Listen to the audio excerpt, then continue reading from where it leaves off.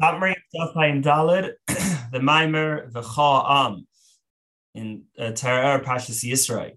So the Maimer begins with a pasuk that talks about at the time of Matan Torah, the giving of the Torah, they heard, they saw the sounds and the flames and the sound of a shofar. So the question is, why do we need a shofar? If we, I mean, we wanted musical accompaniment, and even if you did, there's better accompaniment that can be used. So to understand this, it first asks about Matan Torah in general. Why did Matan Torah, the giving of the Torah, only happen when it did after the Exodus from Egypt with Moshe? Why didn't it happen with all the great tzaddikim, the great righteous people who existed before Moshe? The Maim explains that Avraham was on a spiritual journey. He had this great love of Hashem, and he was constantly ascending with this love of Hashem and yearning for Hashem, and then descending because no, Hashem wants him in this world. And he was in this state of what's called Rotzi and Shuv the whole time, going up when yearning and then going down to focus on what he has to do.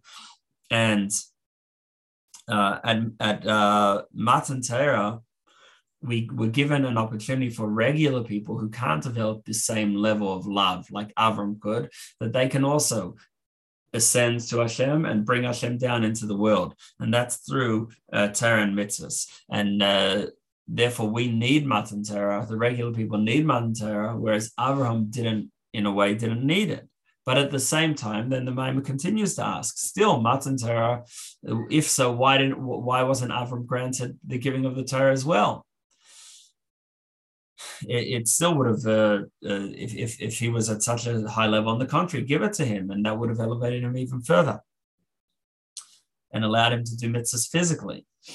But the answer is that he couldn't do mitzvahs physically because being involved in the physical can be spiritually damaging. It says that eating in general makes us more coarse, even though when we eat, we also elevate the food, and the source, the spiritual source of the food is from Olam HaTorah, this world of unlimited light, which is called the world of chaos, and so we're able to tap into a spiritual light, a spiritual godly source beyond our own, but still at the same time, the outer shell of the food, the physical part, makes us more coarse, which is why Moshe didn't eat when he was on the mountain for 40 days.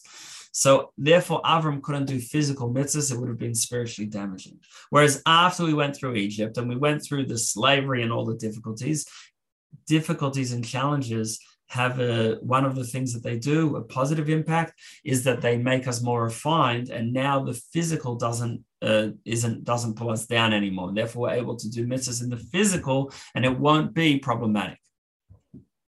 So now, about the shofar. The shofar starts off narrow and constrained, and that represents the bittul, the state of self-nullification.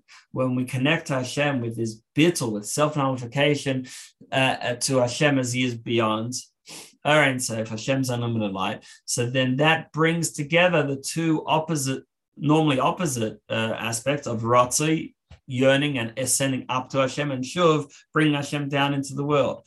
And we're able to have both together without noticing either as a separate part. They're just both part of this one bittul to Hashem, this one nullification for Hashem. So it says there are three things at Matan Torah. There was the kolos, the sounds, then there was the lapidim, the flames, and then the shofar. The sounds represent bringing down. The idea of sound is bringing down from inside to the external. So that's hamshacha. Then we have the lapidim, the flames, which is going up to Hashem. Fire naturally goes up. And then the shofar is that bittul, the self-nullification that brings them both together.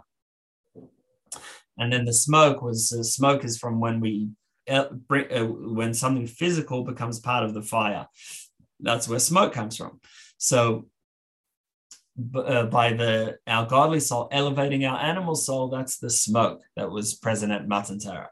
But this was only available to Bnei Yisrael who left Egypt, but the Erev Rav, the others who left together with us from Egypt, so they were only able to be inspired and excited by seeing Hashem within nature and within their own lives, not from Hashem as he is beyond our world and beyond any world are in safe. And therefore they stood from afar. They weren't able to be inspired. And that's similar to the mazikim, the demons, the damaging angels, that they also, yes, they have spiritual sensitivity, but it's limited to what's within their realm. They can't relate to Hashem as he is beyond worlds. And that's why they're considered a negative force, although they recognize Hashem. And that's why Matan Torah, we recognize and we one with Hashem himself, like we say that anachnu that mevarchim Isach, we bless you, whereas the other parts of creation only relate to Hashem's name. Hashem's name is blessed by the others because they don't relate to Hashem himself, only Hashem's name, which is Hashem, as he gets involved in worlds. So this is the idea of the shofar, and this is why the Torah was given only after the Exodus from Egypt.